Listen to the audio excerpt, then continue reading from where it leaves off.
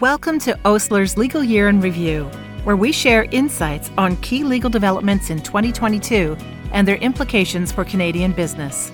In this article, Digital Assets and Blockchain, Trudging the Road to Greater Clarity, we review the major developments that have occurred in the crypto space over the past year and have a look toward what the future may hold for the sector. It was an interesting and challenging year for many players in the crypto space in 2022. There were consolidations and there were bankruptcies. And we received some welcome clarity on what the final crypto asset trading platform regulatory framework will look like in Canada.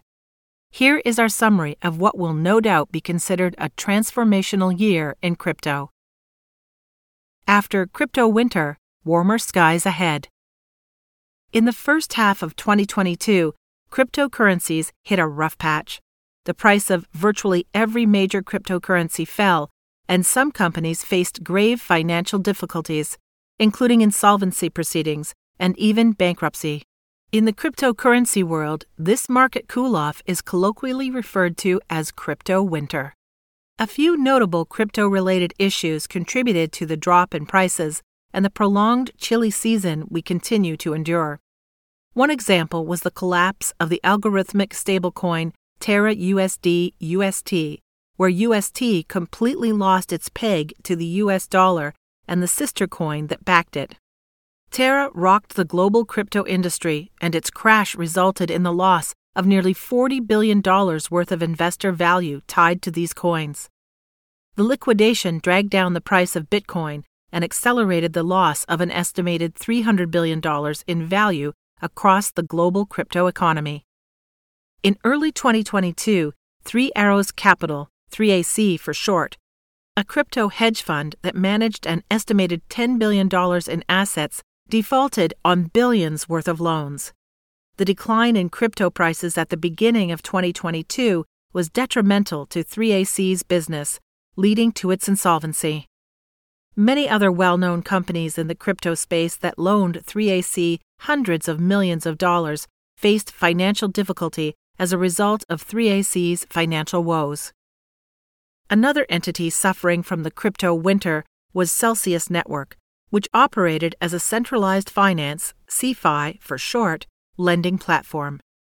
Users were able to deposit crypto and earn rates of interest as high as 17% according to the company. Celsius, in turn, loaned the deposits to borrowers. It was reported that in 2021, Celsius controlled assets worth $20 billion and had 1 million customers. In June 2022, the company prohibited its users from withdrawing funds from the platform. By July, the company had filed for bankruptcy. In July, crypto brokerage Voyager Digital filed for bankruptcy. Similar to Celsius Network, Voyager halted customer withdrawals prior to its bankruptcy filing. The company cited 3AC's failure to make a $350 million loan payment as a chief reason for its financial difficulties. By November, the entire crypto community was turned on its head with the collapse of the FTX cryptocurrency exchange and the filing on November 11, 2022, of FTX and its affiliates for bankruptcy in the state of Delaware. At the time of wrong, there remains a great deal to be learned about what led to the business failure and accompanying disruptive events and its impacts on the wider crypto market. With allegations of significant debts, uncertainty regarding the assets of FTX and its market maker, Alameda Research, frozen and missing customer funds, and a variety of unauthorized transactions, including up to $4.1 billion in loans to related parties, there remains a great deal to be learned about the FTX situation and the impact on its creditors and the wider crypto market. Even before FTX, capital market and financial sector regulators were subjecting crypto asset trading platforms, CTPs for short, and businesses contemplating novel crypto-related products and crypto assets to greater scrutiny. Regulators also pursued those with perceived insufficient registration status and risk of insufficient assets, as further discussed below. On November 21, 2022, the Canadian Securities Administrators the CSA for short, issued a warning to investors about elevated risks of trading crypto assets, as we reported in our blog post entitled Canadian Securities Regulators Issue Warning About Crypto Trading, available on osler.com. It remains to be seen how the regulatory landscape will be altered following the collapse of FTX. Registrations, a relatively standardized framework emerges. By way of background, in 2021, the CSA and Investment Industry Regulatory Organization of Canada, IIROC for short, published Staff Notice 21329, Guidance for Crypto Asset Trading Platforms, Compliance with Regulatory Requirements, which established a framework for CTPs to receive exemptive relief as a restricted dealer under applicable securities laws or an investment dealer under IIROC's requirements. More information about this framework and registrations that occurred in 2021 can be found in last year's article entitled Decoding Crypto, Providing Regulatory Clarity to Crypto Asset Businesses. As of December 1, 2022, 4 additional CTPs have registered as restricted dealers or investment dealers. These include BitVo, CoinSquare, Newton, and Virgo CX. The terms and conditions of these registrations are largely consistent with the terms and conditions entered into by CTPs in 2021, demonstrating the emergence of a relatively standardized framework, as we explained in our blog post entitled Canadian Crypto Update, Ontario Enforcement Up, Regulatory Stance Hardens. 2 registrations of particular note were obtained in October 2022.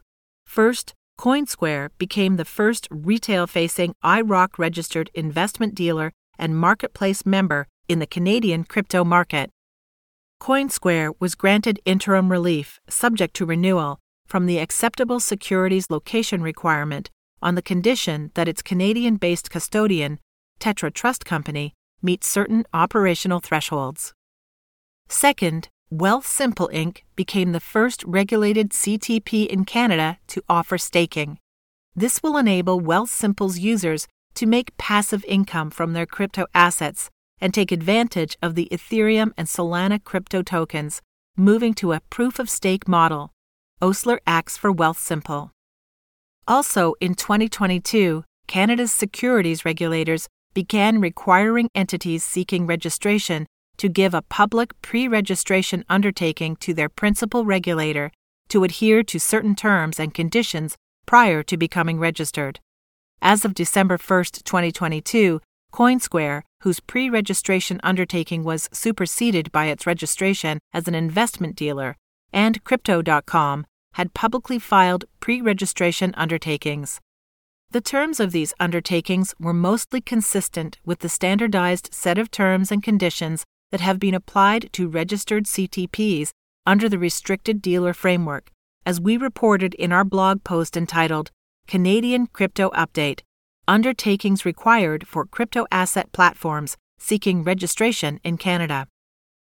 The pre-registration undertakings include a restriction on the offering of crypto asset lending or staking services without the prior approval of the securities regulator. This may be a signal to the industry that the CSA does not consider such activities to fall outside the regulatory perimeter of Canadian securities laws. Enforcement. Stance hardens. As we reported last year, the CSA has pledged to take increased enforcement action against crypto market participants. In 2022, this trend continued with Grant Vingo, CEO of the Ontario Securities Commission, repeatedly warning that CTPs that had not embarked on the road to registration with the CSA would face enforcement measures. True to this promise, in 2022, the CSA settled or successfully prosecuted many of the enforcement actions against unregistered CTPs, as we reported in our blog post entitled Canadian Crypto Update, Ontario Enforcement Up, Regulatory Stance Hardens. In some instances, the unregistered CTPs refused to engage in the CSA's registration processes and were subject to substantial sanctions.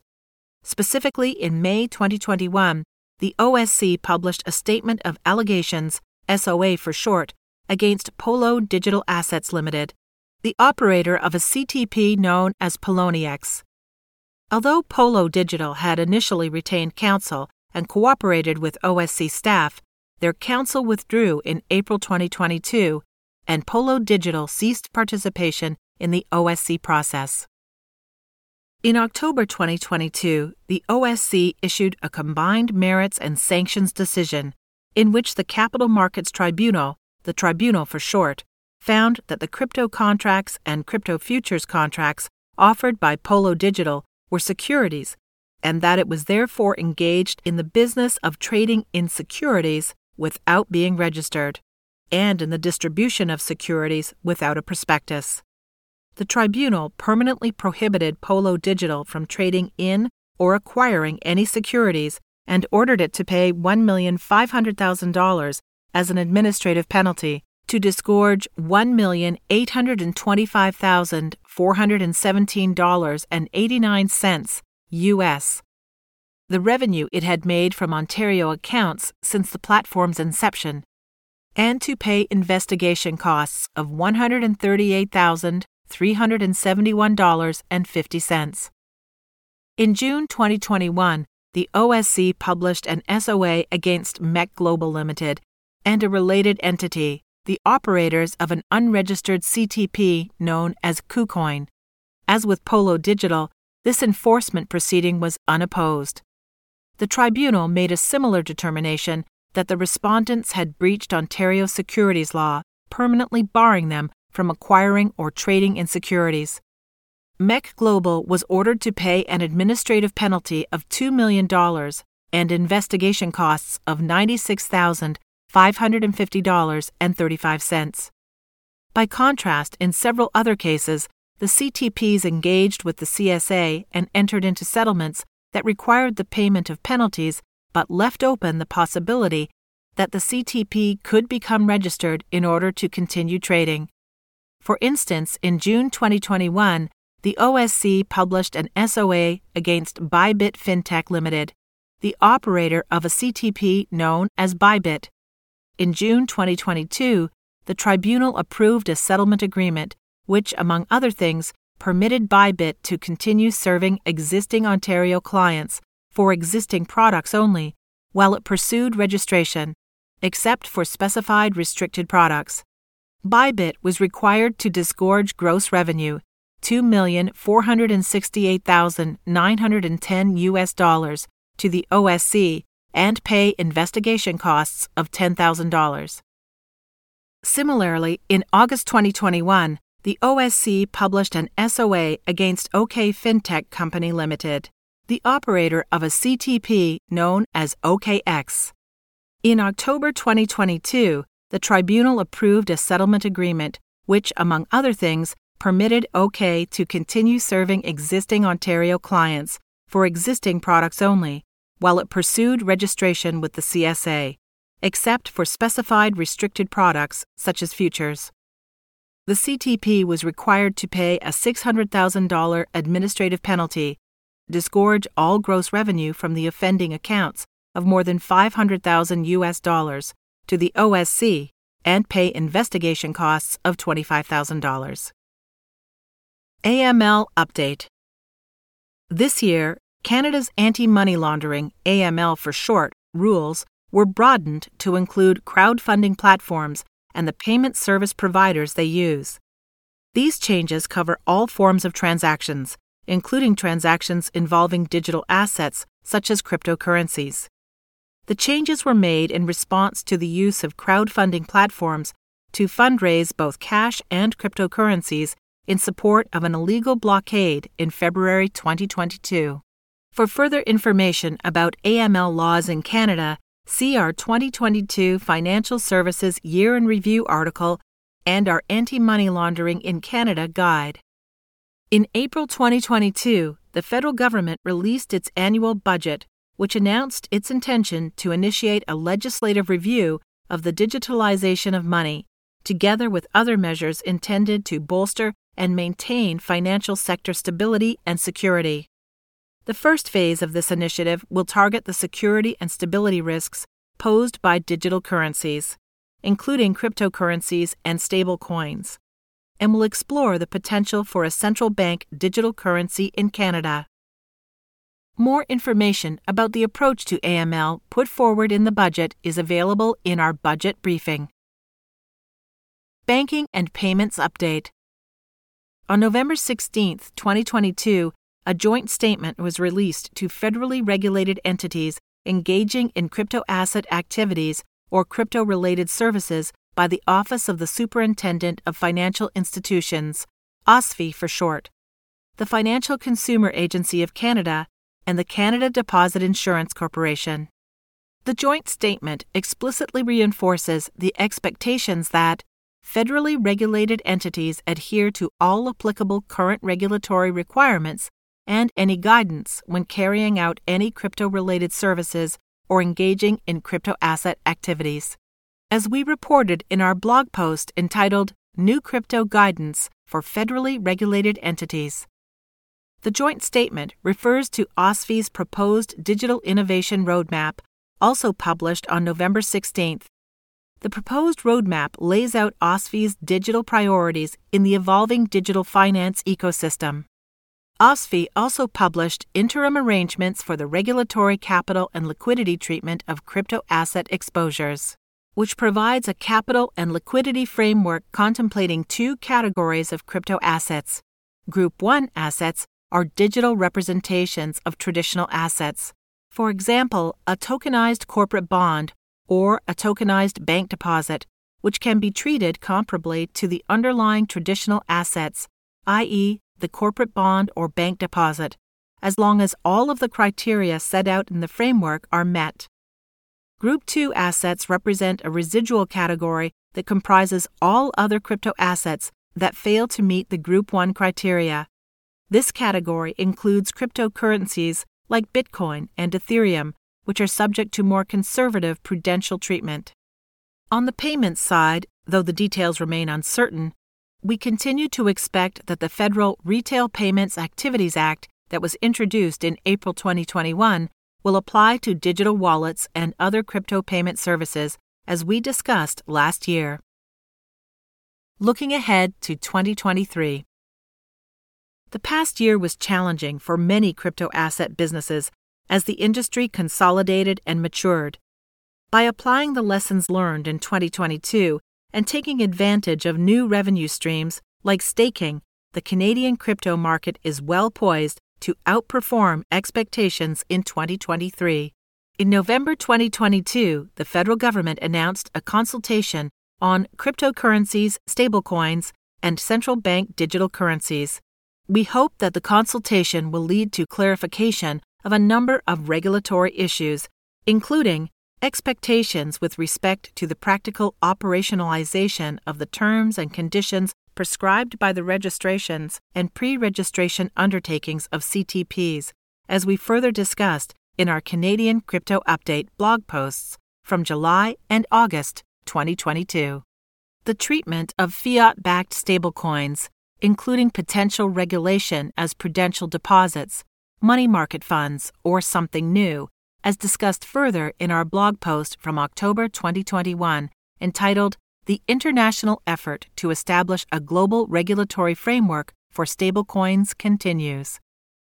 Non-fungible tokens, NFTs for short, including fractionalization and marketplaces for trading NFTs. The NFT market is exploding, in part by latching on to established industries like gaming, as we discussed further in our Osler update entitled When Games Become Gambles, Criminal Law Implications of Pay-to-Earn NFT Games. Decentralized finance protocols, also known as DeFi, which facilitate transactions in crypto assets on blockchains such as Ethereum, and which can operate autonomously and outside the ownership or control of any party, and potentially outside the scope of securities laws and AML laws. The regulatory treatment of certain crypto-asset-backed financial products and retail investment products. We are watching to see which of these will receive the attention of regulators in 2023. We expect that 2023 will be another transformative year for the crypto asset industry in Canada, and look forward to working with our clients on new business models and challenges in the space. Legal Year in Review is brought to you by Osler, Hoskin & Harcourt, LLP. Osler is a leading national law firm with a singular focus, your business.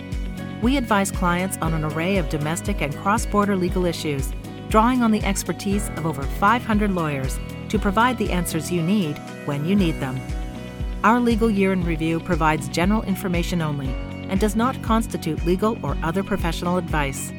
Specific advice should be sought in connection with your circumstances. For more information about Osler, please visit our website at osler.com.